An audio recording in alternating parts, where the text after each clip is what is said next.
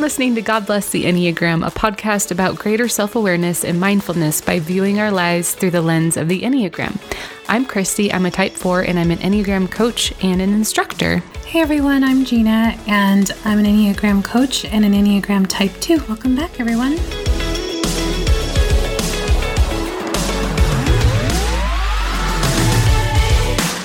Last week we talked about what the instinctual subtypes were, so if you haven't yet listened to that episode and you're not too familiar with the topic of subtypes, we both highly encourage you to give that one a listen first.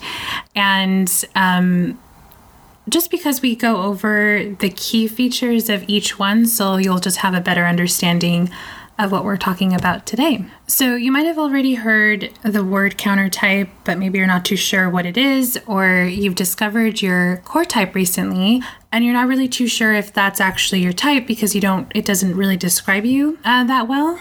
Or maybe you haven't found your type yet because you could possibly be a countertype. It's all very confusing. So we're going to try to clear things up for you today.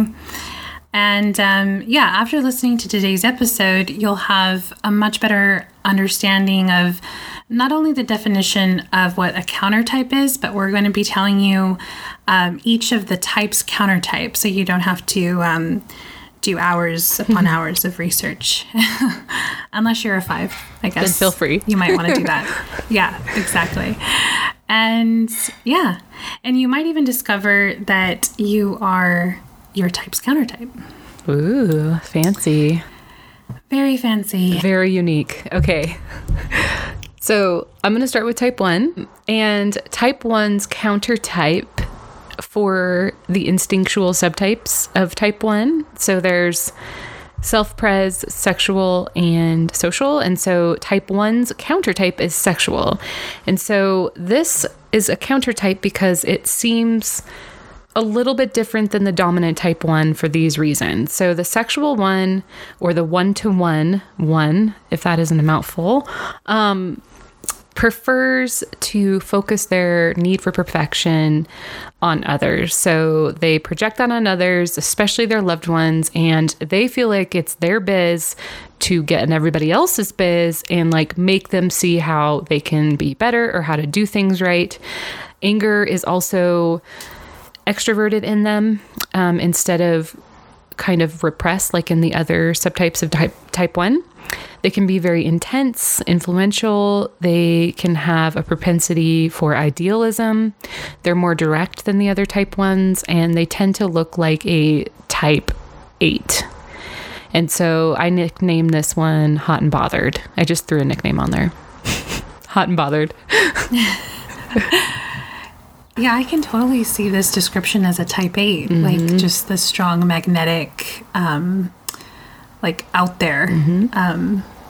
And I think like the type 8 too does have a little bit of perfectionism in them as well. Yeah. I could see that for sure. So what about type 2? All right. So type 2's countertype is the self-preservation instinctual subtype. And this type is often mistaken for a type 6 or a type 7. And this person has a lot of childlike nature to them, and they often dress on the more playful and cute side. And this countertype wants to be taken care of, just like the other subtypes, but the pride will sort of come in and they won't ask for help. They won't reach out, and they kind of repress their own needs that way. They're also very self-protective of their time, their energy. This is the countertype mainly because the 2 is always known for wanting to help people. They're very inclined to, and the self-pres is sort of not inclined to. So they're sort of protecting their energy first, and then it goes outward. Yeah, they also feel safer when they're not in a relationship. And wow. I can imagine that this is just, again, like protecting themselves, or not being very trusting. That's another reason. The countertype is also carries a bit of a self-importance to them, and they usually feel entitled, and they like to be the favorite amongst their friends, family, and sort of the classic teacher's pet. And yeah. Were you teacher's pet? I was not teacher's pet. I don't think so I am a self-pres, and I don't think it became dominant until later in my life, because I think I was a social for a long time. Gotcha. See, and I see you as more of like a sexual too, but... Well, then that's the other thing, is that during maybe like my late 20s, definitely a one-to-one. Yeah. Definitely. Yeah. Interesting. And I can see the safety just by staying single as being definitely why they can mistype as a 6. Yeah. Yeah, that's true. Just not really trusting. Mm-hmm. All right. So what do we have for type 3? Type 3's countertype is self-preservation. And this type of a type 3 can be a lot more inward focused. I don't want to say introverted, but I think that's how it can look. They really focus on security. They really want to be seen as good. They want to succeed, but more so they don't want to fail. They have a deep fear of failure. They're not all about themselves like average 3s with different subtypes.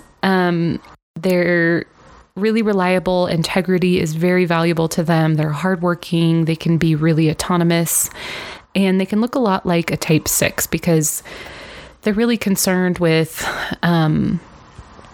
things going wrong for them. They really love that security, and they're really a special type of 3 just because integrity is so important to them. So they don't tend to do things at the cost of their integrity like the other subtypes. I think they're really focused on, how does this make me look? I really want to be seen as good. So now on to type 4. And the countertype for the type 4 is also self-preservation. And this type is often mistaken for type 7 or a 1. So this type internalizes their suffering. The other subtypes within the type 4, they sort of deal with their suffering in different ways. So the social is pretty outward with their pain and suffering. And I guess they're sort of the melodramatic of the group. And then the sexual or the one-to-one subtype with their suffering, it comes out onto others. And so with the countertype, the self-pres, they're the ones who sort of repress all of their pain and suffering. And they don't tend to complain a lot or let it be known that they're actually in a lot of pain. So they can be a bit masochistic when it comes to this, instead of being melodramatic. And they sort of hold a lot of tension in their face, kind of like the 1 does, since it's all kind of being repressed inside. And they also battle between wanting to acquire material security like the self-preservation would, and also feeling detached to it. They don't want to put too much emotion to material things. This countertype is also very self-disciplined in achieving what they long for rather than longing for it, which is kind of like the 3. They kind of go after what they want. Yeah, that's so interesting. They're really tapped into that body center, I guess. I would guess it's higher in the self-pres 4 than in the other subtypes of 4. Yeah, that's true. Yeah. Because that is very much like just getting in your body and doing it and not letting something stop you, like your feelings or... Like your feelings, yeah. Mm-hmm. So I know a couple of self-pres 4s, and it's such an interesting feature about 4s to have the ability to repress your emotions. Like, this is magic to me as a not self-pres 4. Mm-hmm. And it's interesting too, because, if you can repress your feelings, you would be able to do some things with your life and achieve some things without letting the shame and the self-doubt get to you as much. And the other thing is it's also hard to imagine a 4 not being so extremely self-aware about their emotions and having less self-awareness than the other subtypes is an interesting thing for a 4. It's not like they're still like probably the most self-aware ever, but just imagining, not being so in tune with your emotions is an interesting thing. And the fact that they're mistaken for a 7, a 1, or a 3, like I can see the 3. How is that like a 1? Well, the 1 comes into play because they're able to repress them. Yeah, and I think the self-awareness is probably there, but I think you said earlier, like the energy that they must put into not being able to express like themselves is probably tremendous. I would think, especially for a 4 and all of their emotions, they're so strong. Right. So type 5's countertype is the sexual subtype, and this one is my favorite one. It's so fun. This is the passionate 5, and these types are focused on 1 or 2 people that they develop a really strong connection with, and they tend to look a lot like a 4 due to the need for attraction and chemistry and connection, and their need to share their hearts and really connect emotionally more so than other 5s with different subtypes. And they use that other person to feel the spark of life, like that piece that just makes you come alive. They're really looking to the other person. And so they can kind of test their partners and their friends or their close loved ones by testing their loyalty, because they really want to keep that spark there, and they don't really like sharing partners or people that they really care about and have made that connection with other people. So this one's my favorite, just because it is a countertype for that reason. They look so different than the dominant types of 5s. Yeah. You know what it kind of reminds me of is, don't judge me, it kind of sounds like Ross from Friends. Yeah. Oh my gosh. Yeah, he's like a professor, and he's very much into knowledge, and he's very cerebral, but at the same time, he wants that connection. Yep. That intimate connection. You're right. He's a romantic 5. Very true. Do you watch Friends? I always forget. I did when I was in high school all the time. Oh, so are you calling me a juvenile? Is that what you're doing? When I was really young, I did. And now I watch it sometimes, and it is still really good. I like it. Yeah. Okay, so on to type 6, and the countertype for the type 6 is the 1-to-1, and this is often mistaken for type 8. And I think we've all heard the term the counterphobic 6.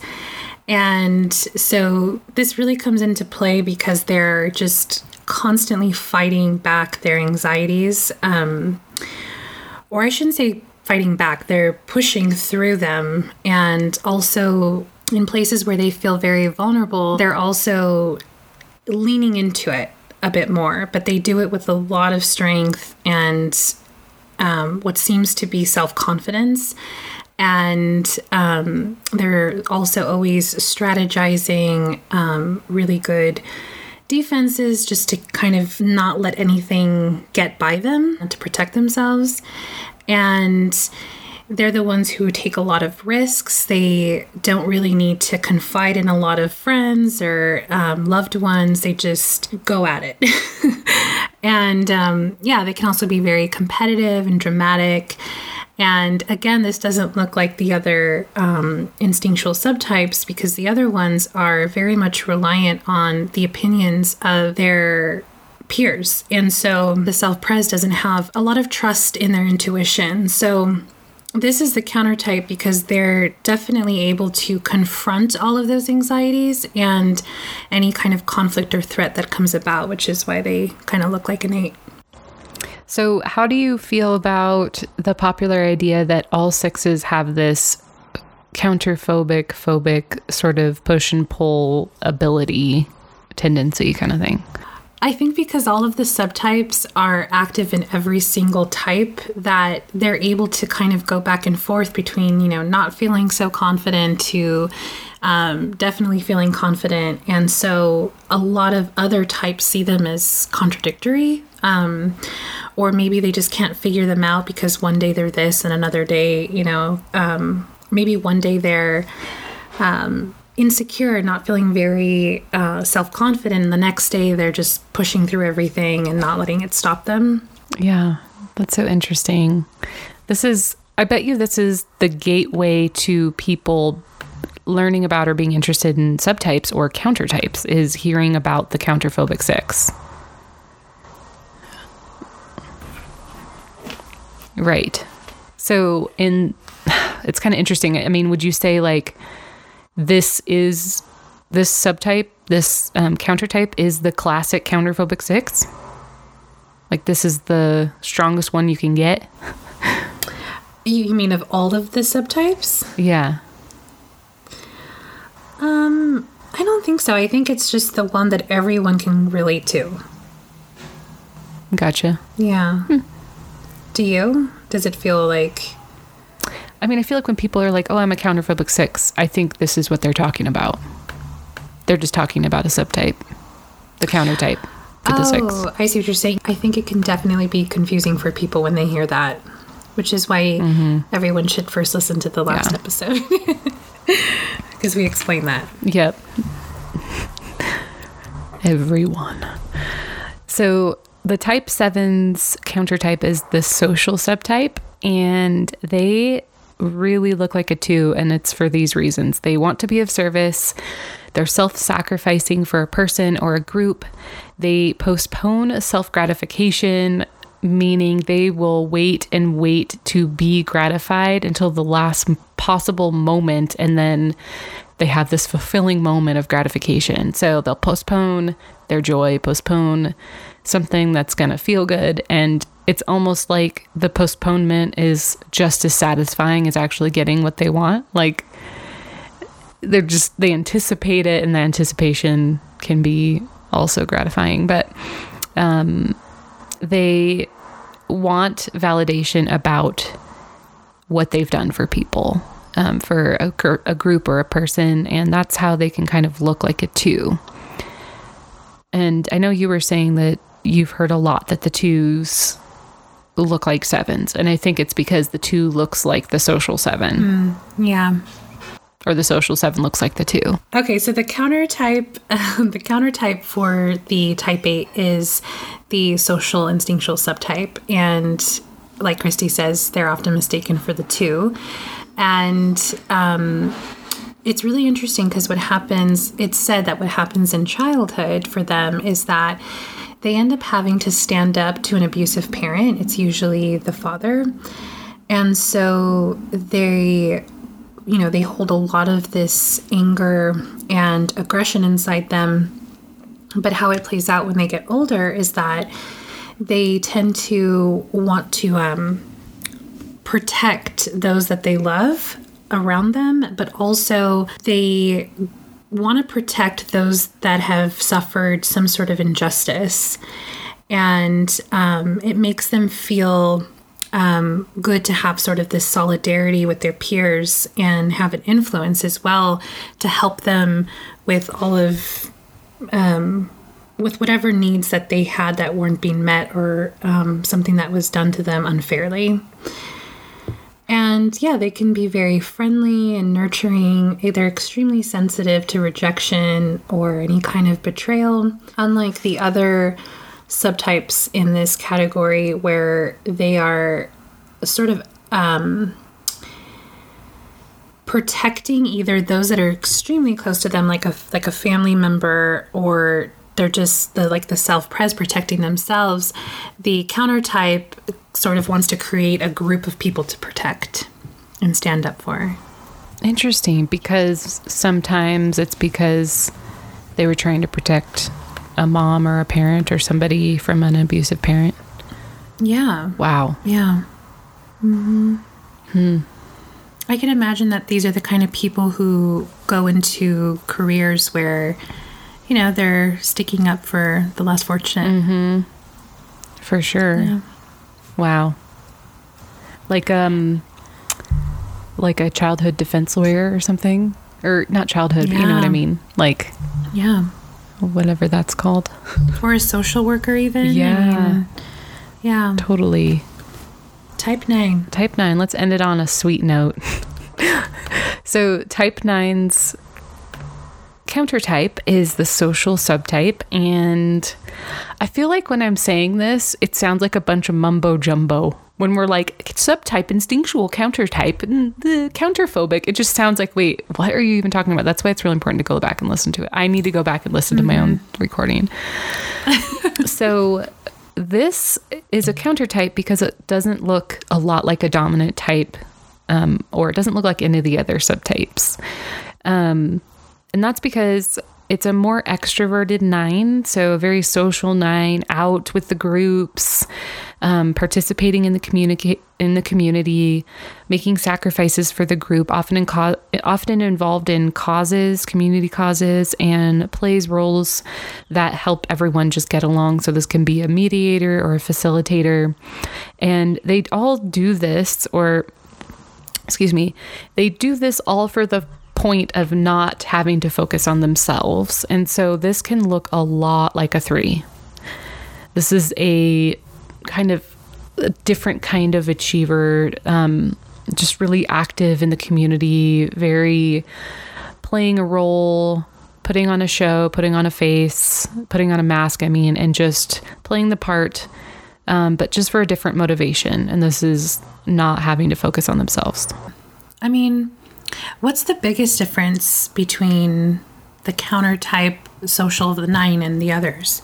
Because the others also are not wanting to dive into themselves too, right? Right. So the main difference is this is a more extroverted social 9. And I've heard that a lot of the other 9 subtypes, the other 2 subtypes, they're introverted. Yeah, that makes more sense. Yeah. So they're quiet, sweet, I'm generalizing, but yeah. So this was really interesting, and we can go so much deeper too, is the thing. Yeah, this is just the surface, people. If you want to go deeper, you got to pay the big bucks. Yeah, this was a lot of fun, and we're definitely going to do an Instagram series for the countertypes on our Instagram account, so be sure to be following God Bless the Enneagram. And Christy, do you have anything to share? If you want to grab my Mindfulness Through the Enneagram PDF, it's free on my website, christyfountain.com, and it's a breakdown of the Enneagram parts, so dominant type descriptions, what centers are, what subtypes are.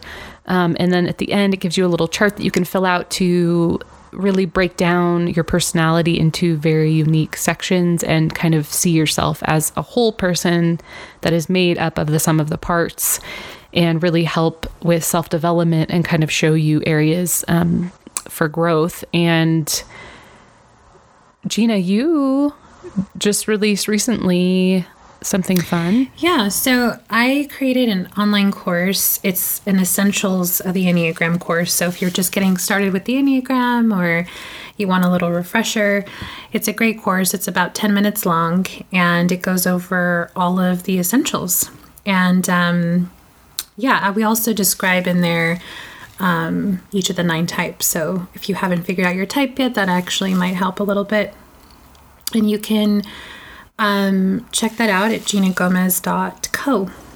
Yeah, that is so helpful. I feel like if you first hear about the Enneagram, sign up for that, get a 11-minute breakdown of all of the things you need to know in a really tiny amount of time. It's such a time saver because there's so much information out there. You can just you hear people talking about, you're like, I would need to dive into serious research to learn about this. And you don't have to if you watch her video. We will see you guys next time. Okay, bye.